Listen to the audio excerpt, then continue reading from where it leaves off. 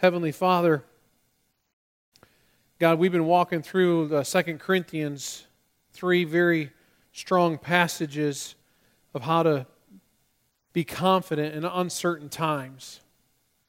And Lord, today's passage could be a little bit encouraging, but also can be a little bit of a challenge. And Father, I pray that you would encourage where encouragement is needed, you would challenge where challenge is needed. And Lord, I pray that you would speak this message to each and every mind and heart here today. Lord, people need Jesus in this world. And Father, you established your church to be the mouthpieces. And so, Lord, help us to hear from the Apostle Paul in these scriptures today what our role is in all of this.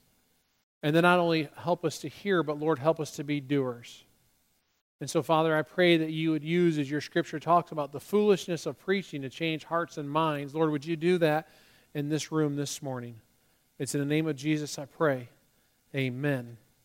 Open your Bibles to 2 Corinthians chapter 5. 2 Corinthians chapter 5 is where we'll be at as we continue just learning about how to be confident in these uncertain times. We've been walking through 3 chapters, 2 Corinthians chapter 3, 4, and 5. And today's the last message in this series. Bill Hybels and Mark Mittelberg wrote a book several years ago. They titled it Becoming a Contagious Christian. Their main premise or idea was that we should make Christianity so appealing so that others would irresistibly be drawn to Christ by our example.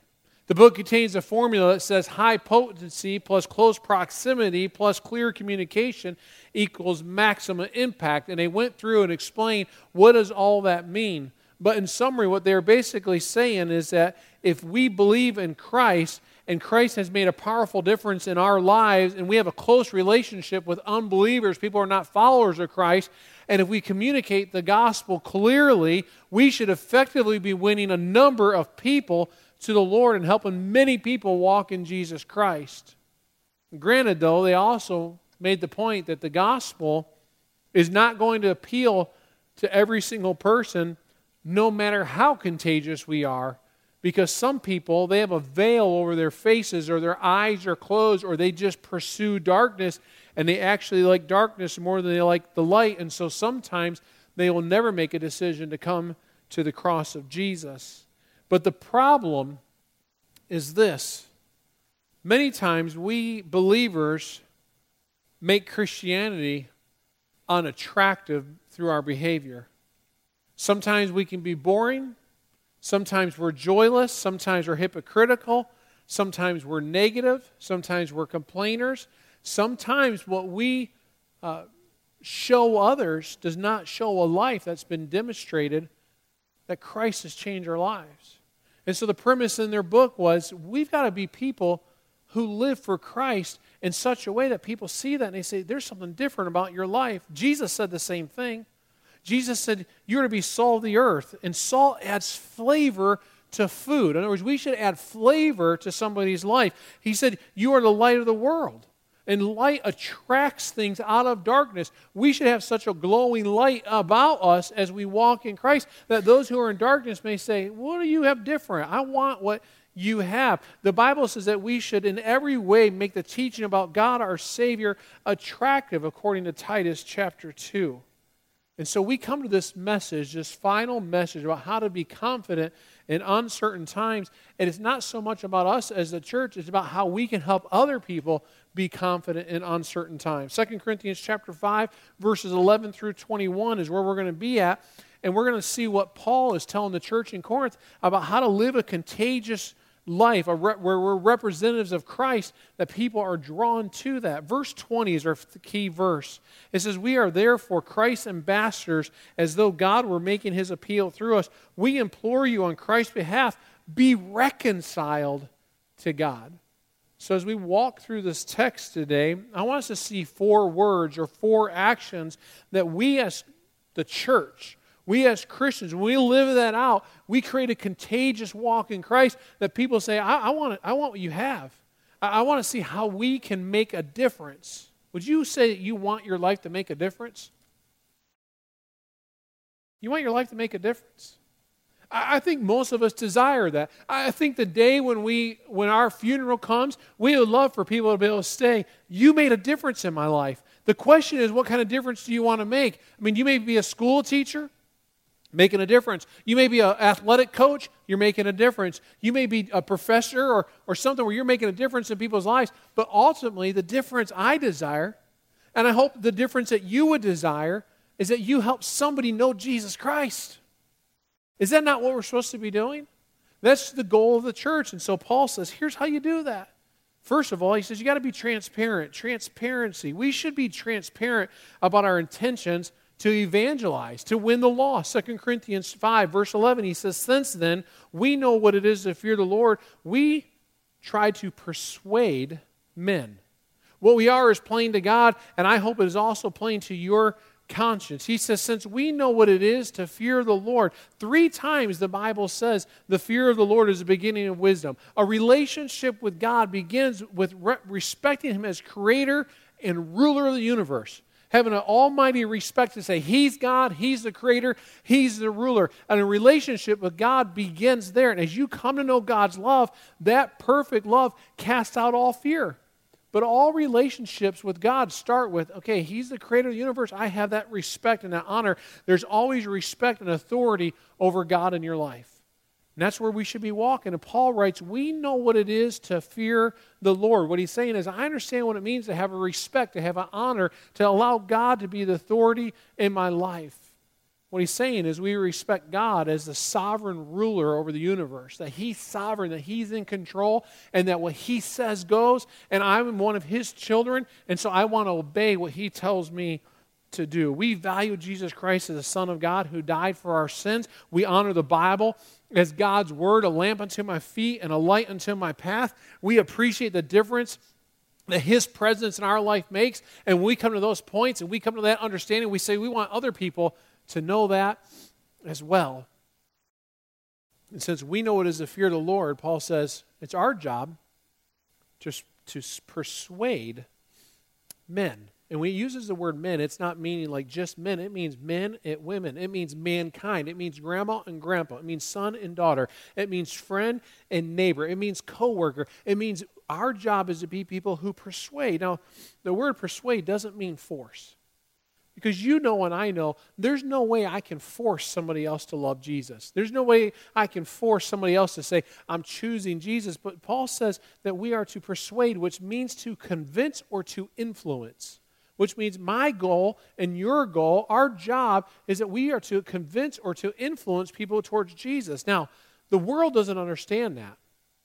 Matter of fact, the world that we live in says to us, why are you Christians always trying to persuade people that you are right? Or the world that we live in says, why are you trying to proselytize people from other religions to believe the way you do? Or the world we live in says, why are you imposing your values on other people? Just let people alone.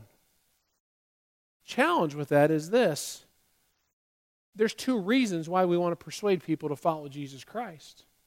If God is sovereign in your life, if God is the master, if God is your creator, God is the one who you say, I submit my life to, and you want Him to direct your life, and there's 2 reasons. The first is He commanded us to.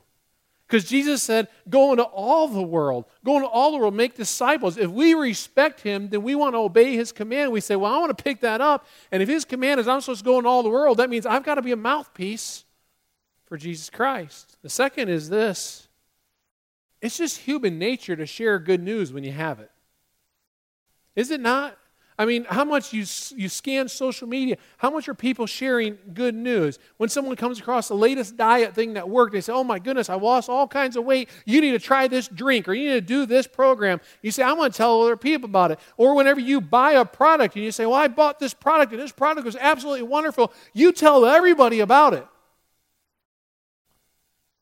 If your life has really met Jesus Christ, He's really making a difference, then we should want to tell that good news.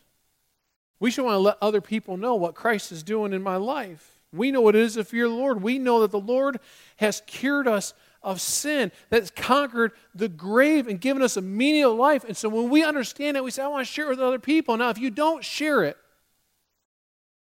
if you're not willing to speak the name of Jesus, I think 1 of 2 things are happening. You either don't believe it, or you just don't care about people. And that's what Paul's telling us in the text today. Do you really believe that Jesus Christ is Savior? Has He really changed your life? If He is, are you telling other people? And if you're not, do you really care? He says, for Christ's love compels us because we are convinced that one died for all, and therefore all died. Acts 26 relates that Paul was summoned before King Agrippa and asked to defend himself. Summoned before King Agrippa and asked to defend himself. Paul, you're stirring up all kinds of trouble speaking about Jesus and this idea of resurrection. And Paul stood on the witness stand and told how he believed in Jesus until the risen Christ, how he didn't believe in Jesus until the risen Christ had met him on the road to Damascus, and he shared his story, his account about how his life was changed. Paul looked straight at Agrippa and he said, the king is familiar with these things because it was not done in a corner. Then he asked, King Agrippa, do you believe the prophets? He said, I know you do. And Agrippa says to Paul, do you think that in such a short time you can persuade me to be a Christian? What did Paul say? And Paul didn't back up and say, well, I'm sorry, you misunderstood me, King Agrippa. I'm not trying to persuade you to be a Christian. Your religion is good enough, and whatever works for you, and whatever works for me, King Agrippa, go on about your way. That's not what Paul did. Paul replied and said, short time or long, I pray that not only you, but all who are listening to me today may become what I am, except for these chains. Paul didn't fake it. Paul's standing before the court, and he says, King Agrippa, I want you to know Jesus.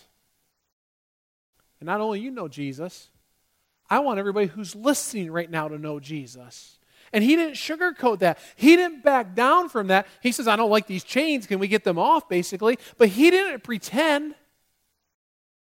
He didn't try to sneak up on King Agrippa and go, let me try to trick you into knowing Jesus. He did everything he could to persuade or to convince King Agrippa, you need Jesus, and all you people who are in the courtroom who are hearing this, you need Jesus.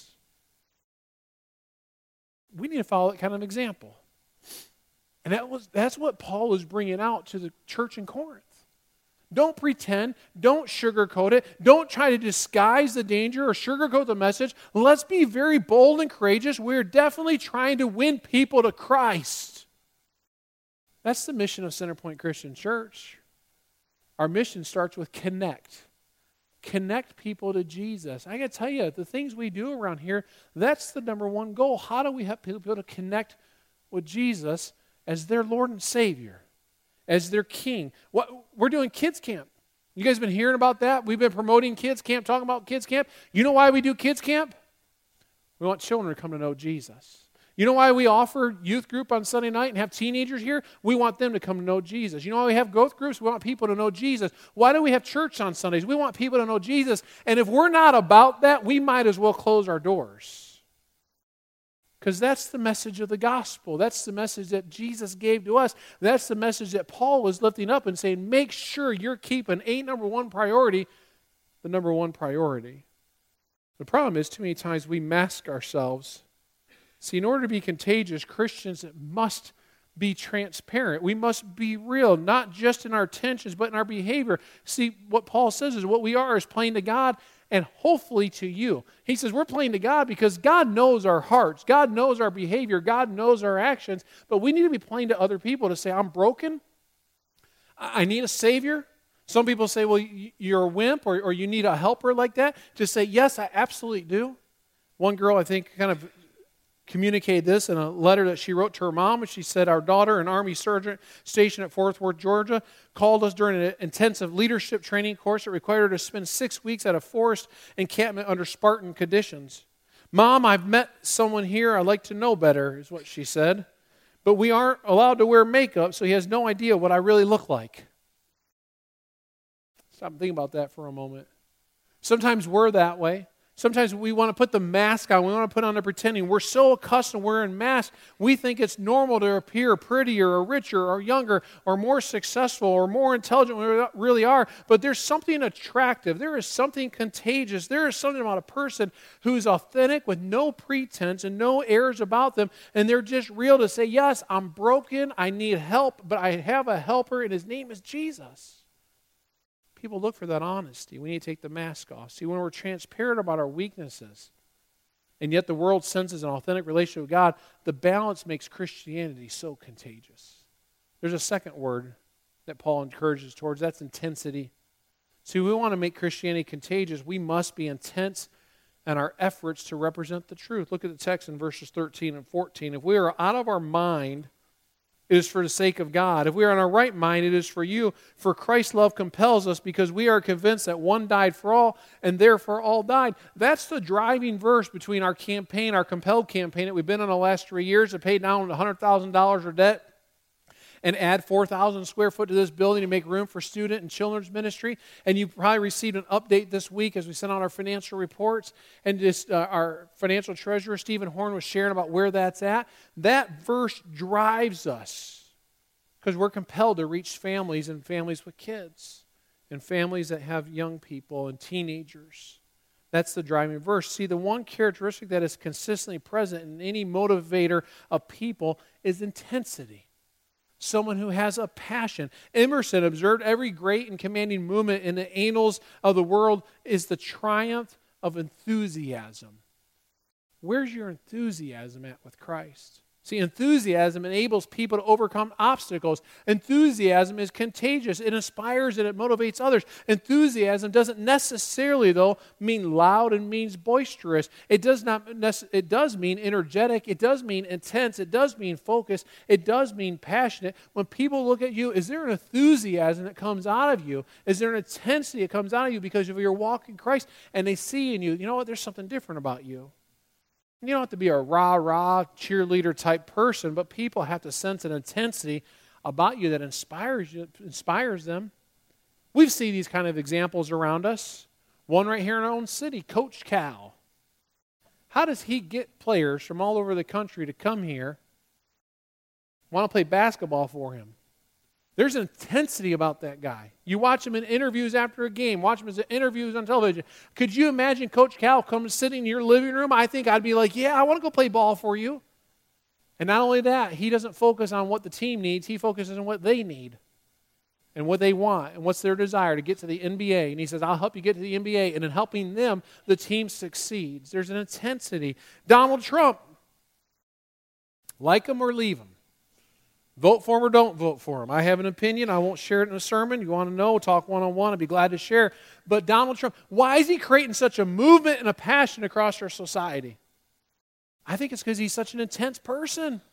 He's such an intense person that he's motivating people to say, get behind me and vote for me. Martha Stewart, she's motivated thousands to watch her television program, to read her books. Now, she's not a loud person, but she's intense, and she gets awful excited about her baking and her homemaking, doesn't she? And she's made millions because she's intense about what happens inside of the home. Arnold Toynbee wrote, apathy can only be overcome by enthusiasm, and enthusiasm can only be aroused by an ideal which takes the imagination by storm. That's the kind of intensity that we need in seeking to make a difference in our society. That word enthusiasm comes from two Greek words, in and theos, which is dwelling in God. See, you cannot be enthusiastic, cannot understand the gospel and be intense unless you're walking close with Jesus. Read an article this week in a blog talking about the state of church in America.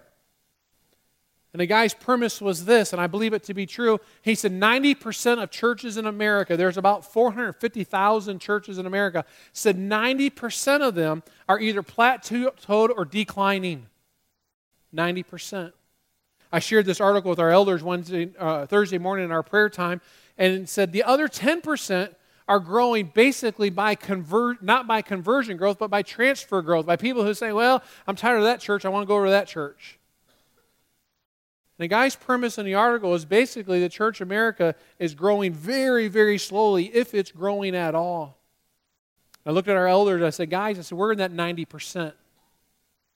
We're kind of plateaued. I can't say we're going backward. I said, but some of our growth has been because of transfer. And the question you have to ask yourself is why is that happening in churches across America? I don't know all the reasons why, but I think I know one. Because too many of us are very lukewarm in our faith. See, there's nothing intense coming out of us because we walk through our daily activities and our business of life, and we set God aside. We went through this whole journey of being transformed earlier this year and said, let's pursue Christ. And as you pursue Christ, that's when transformation happens. But not only as you pursue Christ does transformation happen, when you pursue Christ, He puts an intensity inside of you that you just live for Christ, and other people will start to recognize that, and they'll say, I want what you have. I think the reason why the church in America is at a plateau or at a major decline is because too many of us Christians are just walking through life enjoying our lukewarmness. And I'll tell you, look what the Word says about that in Revelation 3:16. Jesus said, lukewarm Christians make them sick. And He said, I just want to spit you out of my mouth. The call of the gospel is that we are the mouthpiece for Christ. The Bible says we're to never lose our zeal. In Romans chapter 12, verse 11, it says, keep your spiritual fervor serving the Lord. I think one reason why American churches have plateaued is because the spiritual fervor has become nil. And we're in some great times with some great opportunities. See, when sin is running rampant and it's on a race, then so is God's grace. And we have an opportunity to live that as long as we pursue Christ. Paul was so intense that Governor Festus said he lost his mind. Your great learning is driving you insane, is what he said. Has anybody ever accused you of that? Has everybody said to you, what are you doing? You're going to go do what? That makes no sense. And when you're talking about that and you're saying, I'm going to go do that for Jesus Christ, and they tell you it makes no sense, then you say, all right, God, now we're getting somewhere.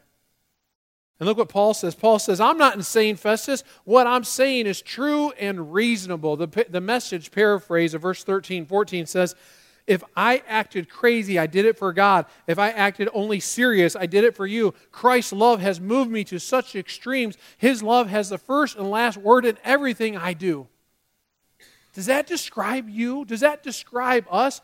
That He has the first and last word in everything I do? Do you wake up in the morning, no matter where you're going to work, whether you're a waiter or a waitress, whether you're a school teacher, whether you're a trash collector, whether you're a professor, whether you work on the assembly line, whether you're working in the court system, whether you're a police officer, whether you're a stay-at-home mom, whether you're a homeschool teacher, whatever you do you wake up in the morning and say, Lord, what do you want from me today? Lord, how can I speak for you today? God, how can I be your ambassador? Are you intense like that? See, intense Christians may appear to the world to be out of their mind, may appear to be a little bit crazy, but if the message is true, the Christian is the one who is in their right mind, who's living for the Lord. We can't be cavalier with the love of Christ. We can't be haphazard with the love of Christ, because the love of Christ compels us to share the message with intensity, with all that we are. See, intensity should come automatically if we really believe the message is true. We don't need a training program. We don't need to be taught anything more. We have such intensity, we can't keep it from coming outside of us. Maybe this example would share with you what I'm talking about.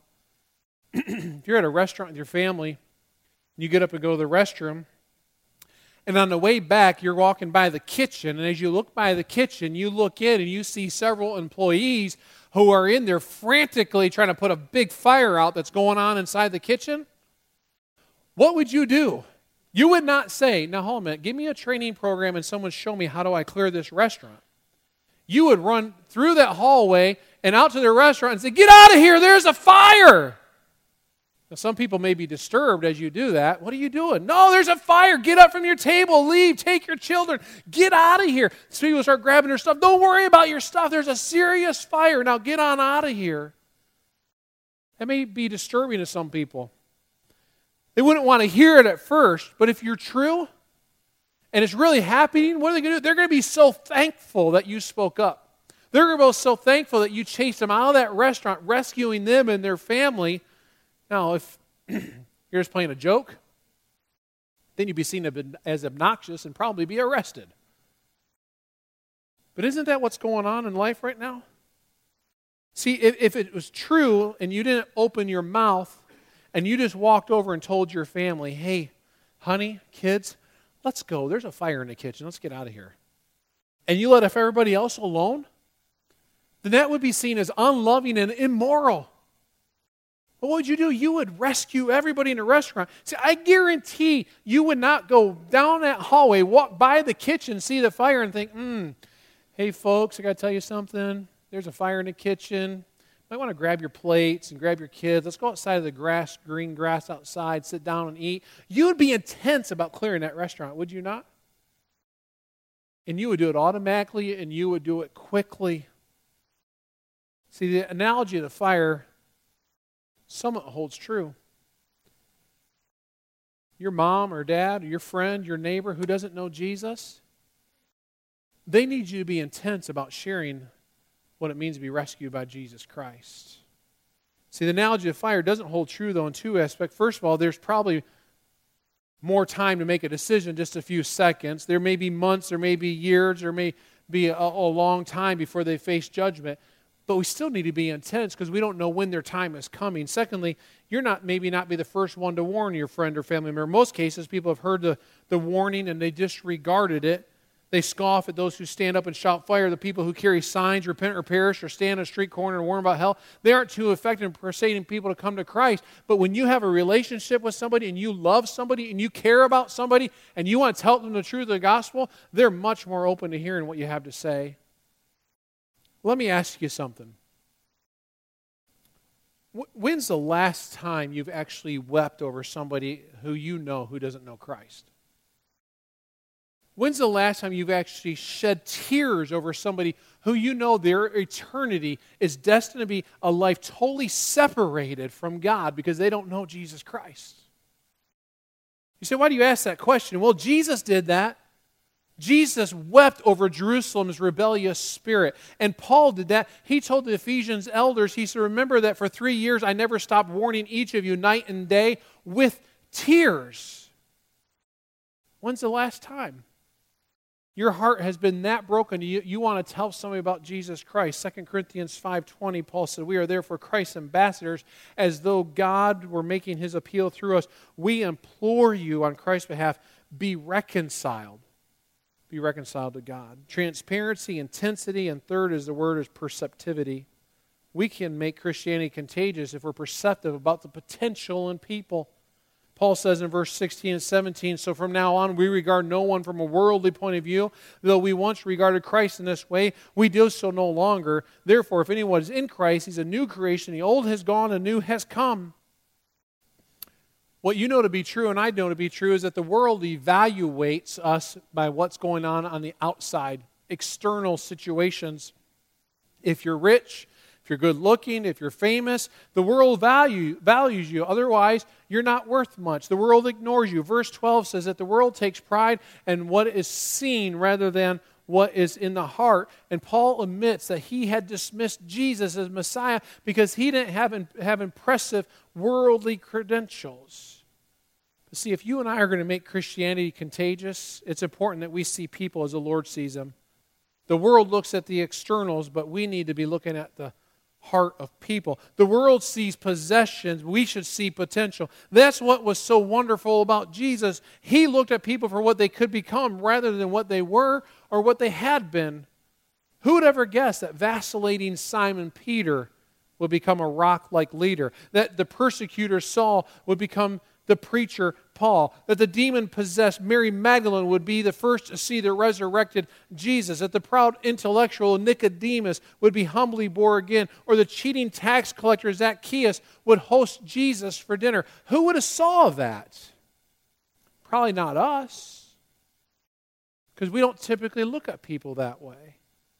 What about the woman at the well?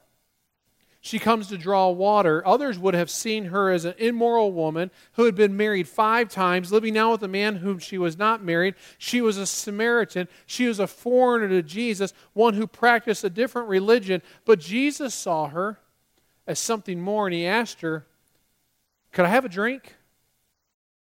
Can you help me out with something? Basically what I'm saying, would you help me? And he broke down the conversational barrier. He led her to a belief in the Messiah. She went and told everyone in the city what had happened. The village came out to see Jesus for themselves. Others saw a degenerate woman. Jesus saw an effective evangelist.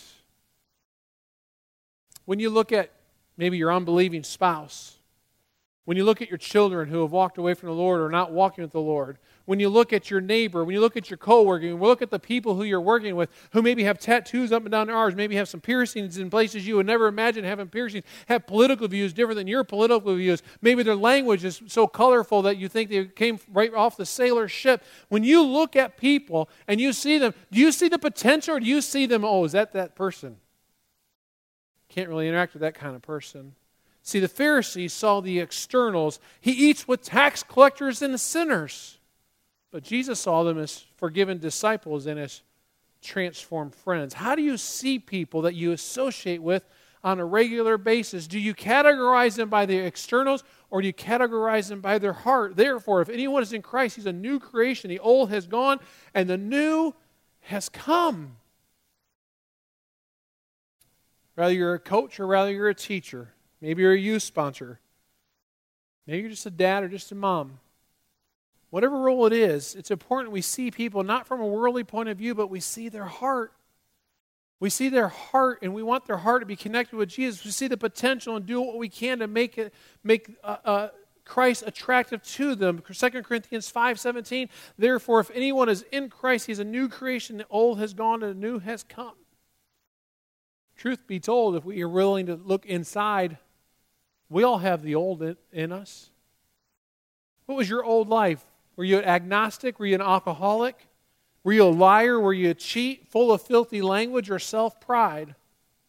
What's your old life? See, somewhere along the lines, somebody saw you for what you could become and invited you to church or they introduced you to Jesus Christ.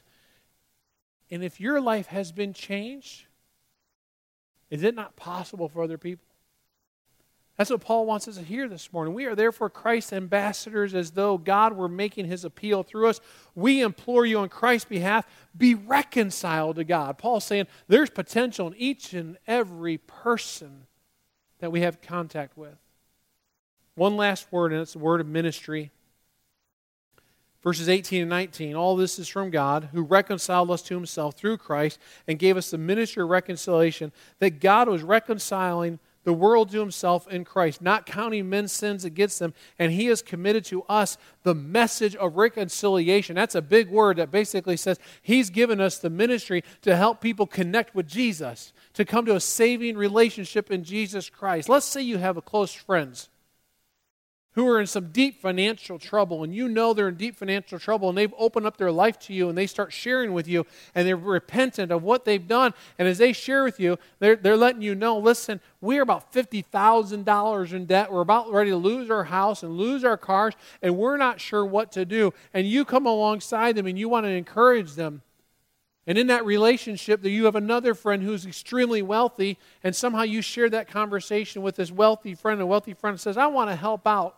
And that wealthy friend says, listen, I want to write a check for $100,000 to your friend. I want you to tell them use $50,000 to pay down the debt, and I want them to use the other $50,000 to put a checking account to get them going for the future. Would you deliver that check to them? Would you take that check to them? You absolutely would, wouldn't you? Now, you might be thinking, how can I get 10% of that? But most likely, you'd be like, I'm taking that check. Matter of fact, the moment they hand you the check, you'd be like, hey, good having lunch with you. I'm out of here, because you're jumping in your car and you're flying down the road to get that check to your friend and say, look what happened. I have a friend who wanted to help you out. You're out of debt now, and now we got some money to get things straight and take care of life. You wouldn't be able to wait to share that good news with them. Neither would I. I'd be so excited to be able to deliver that kind of check. You know, people are under a huge debt of sin. They can never pay it back. And Satan is eager to collect what is due him, and that's death, and that's eternal separation. But God has offered to pay that debt in the full richness of Jesus Christ and his death on the cross. And not only will he pay the debt, but he imputes his righteousness to our account, and so that we become the righteousness of Christ. God made him who had no sin to be sin for us, that in him we might become the righteousness of God. It's your ministry and my ministry to bring those that are at odds with God to peace and to reconcile him. What a great assignment. We get a chance to carry the check, so to speak. We get to carry the check that sets people free. And the question is, are we just holding on to it? Do we see it as an assignment? Do we see it as a great message? Do we see it as an obligation? Or do you see that as a great privilege? God has given us a privilege to be able to carry that kind of message. It's a joyous ministry, and God communicates His message through us. And that's why it's important that we communicate the gospel clearly and accurately. We're ambassadors. We're not negotiators. We represent the King of the universe while we live in this foreign country. Even though some may not receive His word, we must share it accurately and not edit it. See, we understand that ministry. We do everything we can to represent Him. We understand that it's called, we say everything I do is for Him. We won't influence people by political power or intimidating boycotts. Christianity becomes contagious when we regard it as a ministry. A ministry means we care for one another. We give attention to one another. A minister is one who, like Jesus, comes and serves, not to be served. Paul said in verse 15, those who live should no longer live for themselves, but for Him who died for them and was raised again. See, when a Christian lives unselfishly and they genuinely care for other people, there's an undeniable attraction that is irresistible. And church, I must warn you, today's world is standing up and telling people you're wrong because you think this or believe that or you do this or you behave in this kind of behavior. Doesn't work. It doesn't work. What works is when you come alongside somebody without a judgmental spirit, you come alongside somebody and you show them the love of Christ by serving them. You show them the love of Christ by loving them. And then when they have a thing or need in life and you can come alongside and say, I'm here to help you, you point them towards Jesus. And may I ask you, church, we got to stop doing something. Stop pointing fingers at people on Facebook, social media. When we post all the stuff about how horrible the world is and how horrible you are if you believe in this or you do that or you participate in this kind of behavior, all that looks like is we're pointing the finger about how bad you are, and people are not going to hear that message from us. Many of you know my father-in-law, Mike, and here today, sitting in the back of the room, and had a chance to share with him through the years, and he shared about his battle with alcoholism when he was a young man. And he said, it wasn't because people pointed the finger at me. They introduced me to Jesus, and I met Jesus, and Jesus changed my life. That's our job, folks. We introduce people to Jesus and let Jesus do the work of cleaning up their soul and their heart and their addictions and their problems and their challenges. But too many times when we point the finger, all people do is they want to argue back or they put their fingers in their ears, and they're not going to hear us. We do that by serving them in ministry. Martin Burnham talked about her last week. The martyred missionary in the Philippines said a year before his death, a farewell meeting, he said, I wasn't called to be a missionary. I wasn't called to the Philippines. I was just called to follow Christ, and that's what I'm doing. And during Burnham's captivity, even though they were hungry, Martin and his wife Gracia shared their food with the younger members of the militant soldiers holding them captive. Many of them were young people who were just carrying guns. And they gave them food because they saw that they were hungry, because they saw their ministry was the ministry of reconciliation. I'm going to serve these young people who right now are holding me even as a prisoner. Dana Curry and Heather Mercer, missionaries in Afghanistan, they were asked if they went to Afghanistan because they had special talents. And Dana said, no, we not only didn't have special gifts, we didn't even have Bible training. But she said, all it takes is 2 hands to serve and 1 heart to give. Maybe the Lord won't lead you to the Philippines or to Afghanistan. He might not even lead you out of Kentucky or Lexington. But He's calling you to be the mouthpiece, to live a contagious life for Christ right here, right where you're planted right now. He calls us to be His ambassador to this world and to be as contagious as possible right where we live. That means we're transparent in our intent and our behavior. That means we're intensity in our attitude. That means we're perceptive about the positive potential in people that Christ has placed in them. And that means a ministry of service and love. So needed in our world today. We live in a world that is uncertain. People are fearful. The foundations of this earth are being shaken. We need the assurance and the hope that only Jesus Christ can be. And you and I can make that difference when we live a contagious life for Christ. Paul said, we are therefore Christ's ambassadors, as though God were making His appeal through us. We implore you. Paul said, I want to change that wording. Church, I implore you. I implore you, as people who believe in the gospel, the message of Jesus, be reconciled to God and help others to be reconciled to God. Bow your heads with me. Father God,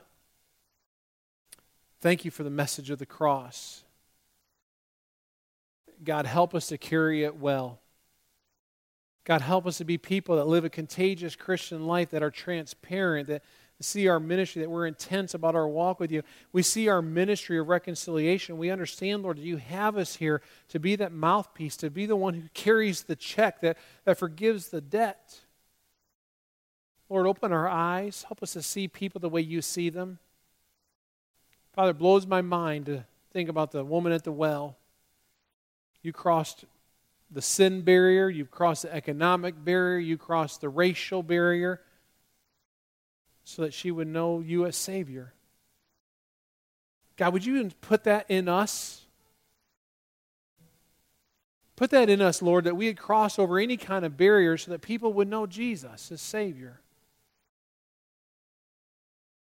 Father, would you turn a passion on in this place? Lord, to look at stats and say 90% of churches in America are plateaued or declined, they're not rescuing the lost. Lord, it breaks my heart.